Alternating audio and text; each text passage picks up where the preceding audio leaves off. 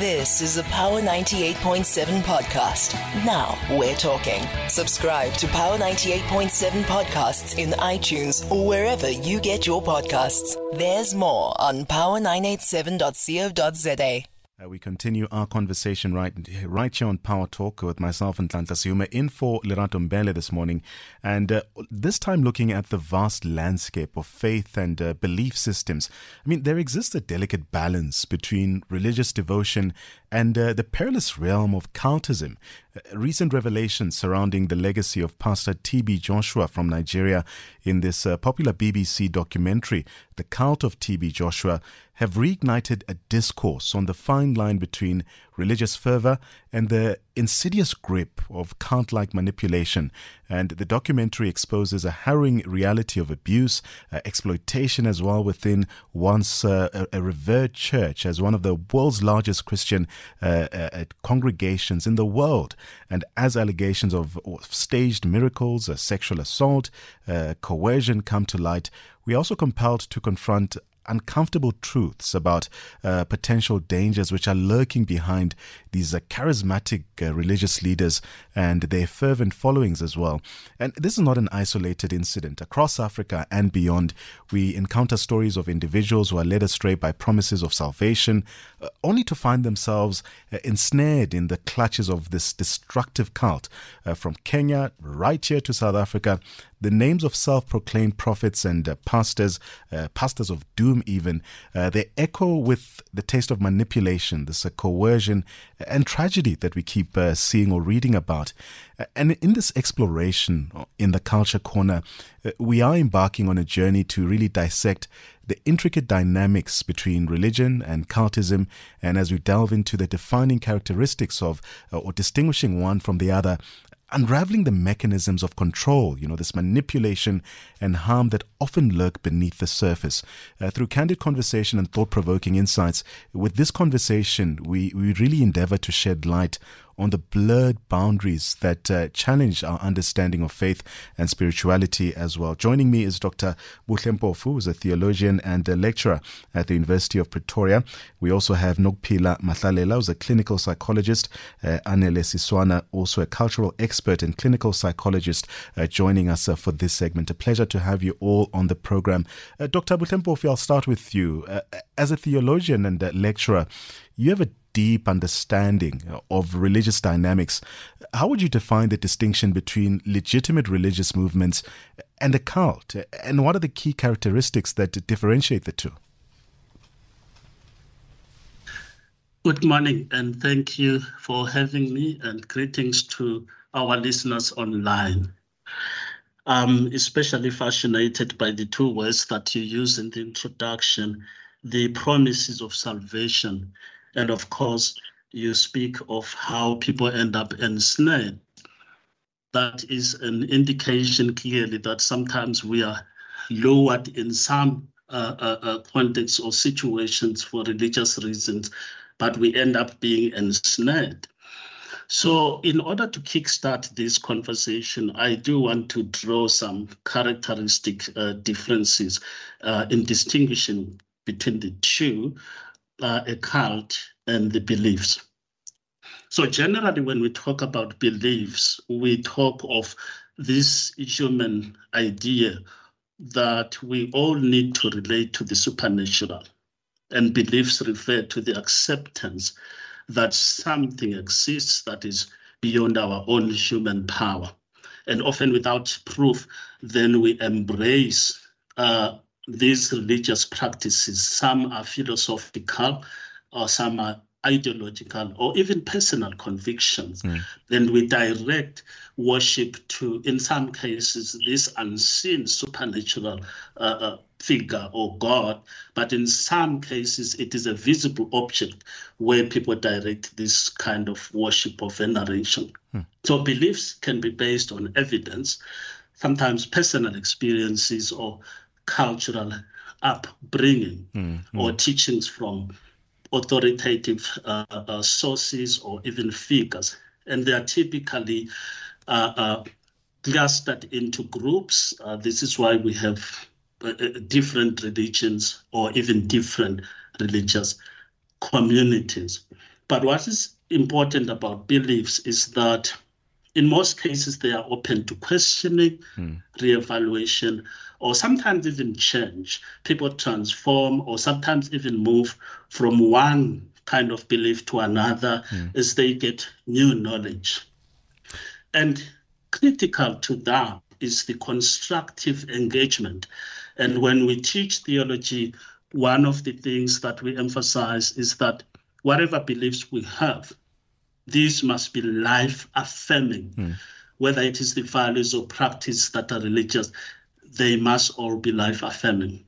But contrary to that, when we are talking about cultism or a cult, this is in some way the same kind of beliefs as I've explained, but the difference with cultism is that it is very closely monitored and regulated, and the activities of the members are closely monitored in a very authoritarian way. And often there's isolation, in some cases manipulation, intimidation. And the result is that sometimes there is therefore no respect for human dignity, and they are harmful practices. And cults often exhibit characteristics that in a way are harmful. And they view outsiders as, hostile people, or they treat outsiders with suspicion, which in a nutshell means that they do not embrace constructive engagement and questioning of what they believe.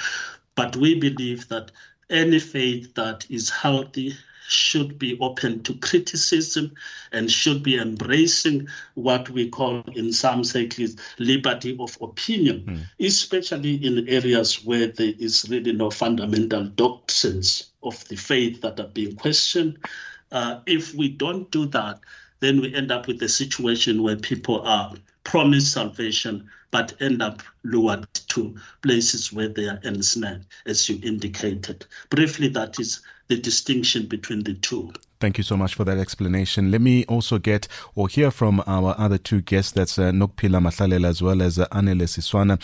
Nokuphila, I'll start with you. As a clinical psychologist, you've more likely encountered individuals impacted by cult-like environments. What psychological mechanisms are at play within cults, and how do these dynamics influence individuals' beliefs and their behavior? Usually you'd find that the belief system, which I would describe as a worldview of one's person, might be also influenced by the environment that they are interacting in. So for one, if you find that an individual who's undergoing through life crisis or transition, financial difficulties, they are trying to search for meaning on how to mitigate some of the issues that they are facing in life. But then they struggle to mitigate, and then when they find themselves in a religious group whereby they feel accepted, they feel like assisted and belonging, because everyone wants to belong. It's a physiological need to want to be accepted, to want to be loved, to want safety. It's part of the needs of a human being. So when you find that environment that kind of give you all those aspects, you feel safe.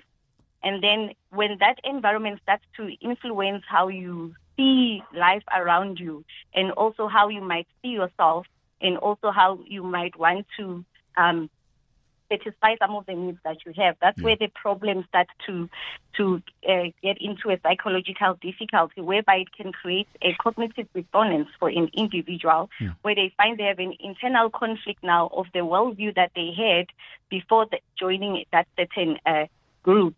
Now there's a clash, but because they want to belong to that certain group, they don't want to be outcasted, to be feeling so alone, they might find themselves neglecting their own needs, and now making sure that they pour into the needs of that group that they've just joined, where they feel like that they belong. And that leads to self-betrayal. That's where the psychological impact comes in, where you find people are in more financial difficulties than when they entered the cult. And even when they want to leave that kind of group, it now becomes difficult to, where do I go to? Where will I get this acceptance? in love, then it leads to the depression, the anxiety as well when they think of leaving. That's what leads them to now need psychological assistance. Right. Let's get a view as well from Anele Siswana, who's a cultural expert and clinical psychologist. Anele, you bring a unique perspective to this discussion. Can you shed light on the societal and cultural factors that contribute to individuals becoming susceptible to these cult-like recruitment and manipulation as well? Yeah, I mean, in addition to what you've just mentioned, I am also a practicing a healer. I do not like to use this word traditional healer, especially in the context of what we're talking about today, because then with the construct of traditional healing in the way of how it's positioned, somehow, especially as people from other religious groups or faith belief systems that are not necessarily in line with African spirituality, often view it as more of a cult practice because of some of these unorthodox practices or ways in which people have always constructed and positioned what it means to be a traditional healer. But maybe to bring in one's perspective to what we're talking about, I think the reason why people find themselves in these cult grouping or settings, as my colleague mentioned, that people are in search of a deeper meaning. And what I often see with these cult groups is that there's often a sense of gratification or a sense of being lured into something that then seems so meaningful. And because sometimes it's led by a leader who, for the most part, we see clinically, most of cult leaders are people with strong pathological personality issues. I mean, if you are going to be led by a pastor who has extreme narcissistic or psychopathological personality traits, chances are that person uses manipulation, uses control, and by virtue of this sense of omnipotence, they position themselves. Obviously, because people are looking for gratification, people are looking for relief, people are looking for immediate answers. Chances are, by virtue of that person's clinical presentation, it's going to influence the way in which these people are going to fall in love with them, and also whatever that is. I mean, we've had pastors, we've had gobelas, initiators, people who use significant things out of because. We are having a bit of trouble with the line for Anele. We'll take him back to our producers and hopefully get him back on a better line. Okay. Is it better now? Much better. You can continue with your train of thought. All right. Okay. As I was saying, because there are these benefits, you see that something is working with this pastor, or something is working with this traditional healer, something is working with whoever you believe in, then chances are people are going to be so aligned with the beliefs and practices of what then looks like is working with that person. So ideally, because there's something that people see it's working, there's a benefit, chances of really making sense of the impact of what this can be are very slim. So you are likely to see people, even when they see there's potential harm, but some of these gains and some of these leverages that are presented by the pastor, that are presented by the religious leader, seem quite visible and beneficial for those who are part of that grouping. Dr. Mpofu, let's bring you back. In many cases, individuals may not realize that they are actually involved in a cult until after experiencing abuse or even manipulation. What are some of the warning signs, if you will, or these red flags that individuals should be aware of when engaging with religious organizations or spiritual leaders? Yeah, thank you for that. And it's important also to explain that it is really baffling to see that some of the people who are actually manipulated into these practices are highly intellectual people. And the challenge is that when it comes to belief or religious practices, people tend to pack their rationality and they don't question things. And clearly the first sign when you are in any religious structure or organization and you are not allowed to question or even to ask if there's certain practices that you feel are not life-affirming. That is number one indication that something might be wrong. And usually that is accompanied by manipulation. And if you are somebody who is questioning, you are immediately isolated as somebody who is disobedient. And often there will be charges against you as somebody who doesn't want to submit. You are labeled being insubmissive because you are questioning. Examples around how money is collected. We have some religious institutions or structures where people gather and there are huge amounts of money that are collected, but there are no proper accounting or transparent systems that account for what the money is being used for. And if you ask simple questions around, there was so much money that was raised by the church, what happened to it? You are victimized. And these are some of the challenges that we have, even in the mainland church. Sometimes we have leaders that don't want people to question things, but it is healthy to allow for people to question, because if we suppress dissent, then we are slowly and indeed moving towards being a cult. Nokpila, I'm sure you'd agree with me that cults often thrive in environments of vulnerability, such as poverty or even social isolation. How can communities and religious institutions work together to really address these underlying factors and mitigate the risk of cult recruitment?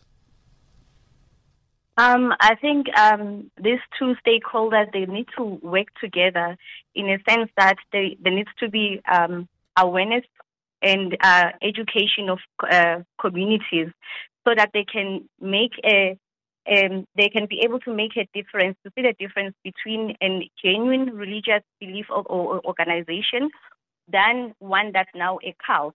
And also, they must see where they are able to exercise their autonomy or when they are being controlled. Because like my fellow speaker also mentioned that some people are even learned or educated, but they still succumb to this cult, which means that it's not only people who are uneducated, but because such leaders, they are very charismatic and they know how to spot one's vulnerability and exploit it. They are able to see what is it that an individual needs at this point in time, and then use it to their financial gain or to serve whatever purpose that they might be wanting to achieve at that moment. So if there are support groups in communities whereby individuals who are struggling, whether financially or they are having any loss, they have resources that they can utilize to cope with whatever stresses that they might be facing at that moment, it might minimize the chances of them being susceptible to these cult organizations. Anele, when you look at the Beyond TB Joshua interview or the documentary, we've seen other controversial religious figures, not just him, such as we've also heard the likes of Paul Mackenzie Ntenge in Kenya, Litebuho Rabalaho, who's made headlines for extreme practices as well. You know, here in South Africa, the doom pastors have also been highlighted, snake pastors, and all sorts of other weird practices. What are some of the commonalities among these individuals, and what patterns are emerging in their behavior that lead to the exploitation of their followers? Obviously, strong personality disorder there, and it's one of those difficult clusters to work with. Are these people we can kind of label them as people with personality structures, and people of that nature have no regard for wrongfulness, and because they are influential, and so they then influence others to operate with that degree of always regarding what is considered to be ideal. And these are people who live in their own imaginations and their own goals in want to others. There's a greater sense of control greater sense of power. Anele, I'm going to ask you to move around a bit. We seem to be losing you on our line as well. While you endeavor to do that, let me remind our listeners as well that we are looking into the subject of the thin line between religion and cultism. And this, of course, as part of our Culture Corner segment. And this also being inspired by the recently seen BBC documentary titled The Cult of TB Joshua, sparking fresh discussions around this subject regarding this lasting impact of not just him, but other pastors and their churches being at the center of allegations of cultism, even years after, for instance, the passing of TB Joshua. These are subjects that continue to be raised. And again, this documentary rekindles memories of other controversial religious figures, such as the self-proclaimed pastor Paul Ntenge in Kenya, who is alleged to have incited hundreds of his followers to starve to death to meet Jesus. You know, these are some of the calls being made by these religious leaders. Anele, I do hope we have you back on a better line. Yes. You can continue with your train of thought. Yes.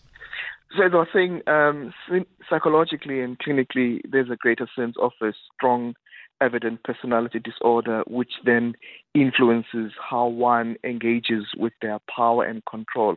And I mean, for someone who can make one believe that you can meet Jesus, certainly that person has a grandiose, high degree of being in the world. How they then see themselves, they then sell. It feels like when you look at it, they sell a product, all right? And for this product to work, there's so much self-sacrifice. I mean, our theologian has mentioned that for as long as there's a degree of harm and a degree that then takes away humanity, then certainly something must be wrong. But this is where now we see when people go into church or when they get into the religious space, somewhat religious beliefs and convictions take away people's rationality. And it's important to highlight, as much as faith, as much as beliefs and religious practices are important, whether African spirituality, whether Christianity, or any form of religious belief, it must be engaged with thorough, careful considerations of harm, and also understanding that you must use your level of rationality. But the difficulty are the gains that these pastors and religious leaders, they offer to individuals. And when people are vulnerable, when people are in search of truth, and sometimes when they do not have the actual tools theologically and spiritually, especially when people are really in search of a meaningful sense of engaging with the world, they are likely to engage with people who can easily influence them. So there's a strong element of a clinical presentation, but also how it's because of the gains that are part of this process. Let's go back to Dr. Mpofu. Dr. Mpofu, as we get to the tail end of our conversation, and also as we navigate these complexities of religious belief and cult dynamics, are there resources that are available for individuals who may be struggling with involvement in a cult or who have loved ones in similar situations? Where do they find help? Yeah, the other challenge, especially with combining resources, is the complexity around this whole issue of harmful religious practices. But I will speak from a Christian perspective because I'm aware that the All Africa Conference of Churches has had theological symposiums on what they call misleading theologies. So that means within the church environment, there is an ongoing conversation to begin to identify these harmful practices and address them. And they have had 4 such symposiums since October in 2019. So what that means is that those within the church spaces can access those resources online. But I think generally, when we're talking about faith and religion, the South African government has a responsibility as well to assist some communities, because if you look, for example, at what happened in Etobo, the Seven Angels Ministry, where 6 members of Mangoba Seven Angels Ministry cult appeared at the Mthatha High Court in the Eastern Cape for killing 5 police officers and a soldier. You can see that some of these spaces are actually a crime scene. So they need to be monitored where there's some suspicious activities happening in these cultic movements. I think the government, and especially the security cluster, has some responsibility in monitoring those activities so that where there are people that have been kidnapped, young girls or women, for example, they can be rescued before things get even worse for them. Those are some of the areas that I can highlight for now. And thank you for having me once again. Thank you so much. Nokuphila, maybe from a psychologist's perspective, we have just under a minute left before we wrap up the show. What resources are available for people to get help?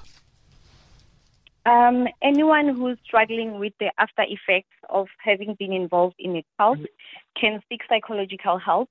There are government hospitals that have psychologists. Some can go to the nearest clinic, ask for a referral to see the nearest psychologist where they can have an individually tailored help for them that's going to assist them get through the consequences of being part of that cult. Because having been in a cult might have also influenced the way that they see themselves, relationship with themselves, relationship with those around them, relationship with the super being that they might be trying to transcend with. So they might need a therapy that is going to help now restructure that kind of belief systems in a sense that it's now beneficial for the individual and help them to maneuver their environment in a healthy manner. Thank you so much to all my guests. That's Dr. Buhlempofu, Nokuphila Mahlalela as well, who's a clinical psychologist. Anele Siswana joined us as well for this conversation. He's a cultural expert and a clinical psychologist. You've been listening to a Power 98.7 podcast. For more podcasts, visit power987.co.za or subscribe wherever you get your podcasts.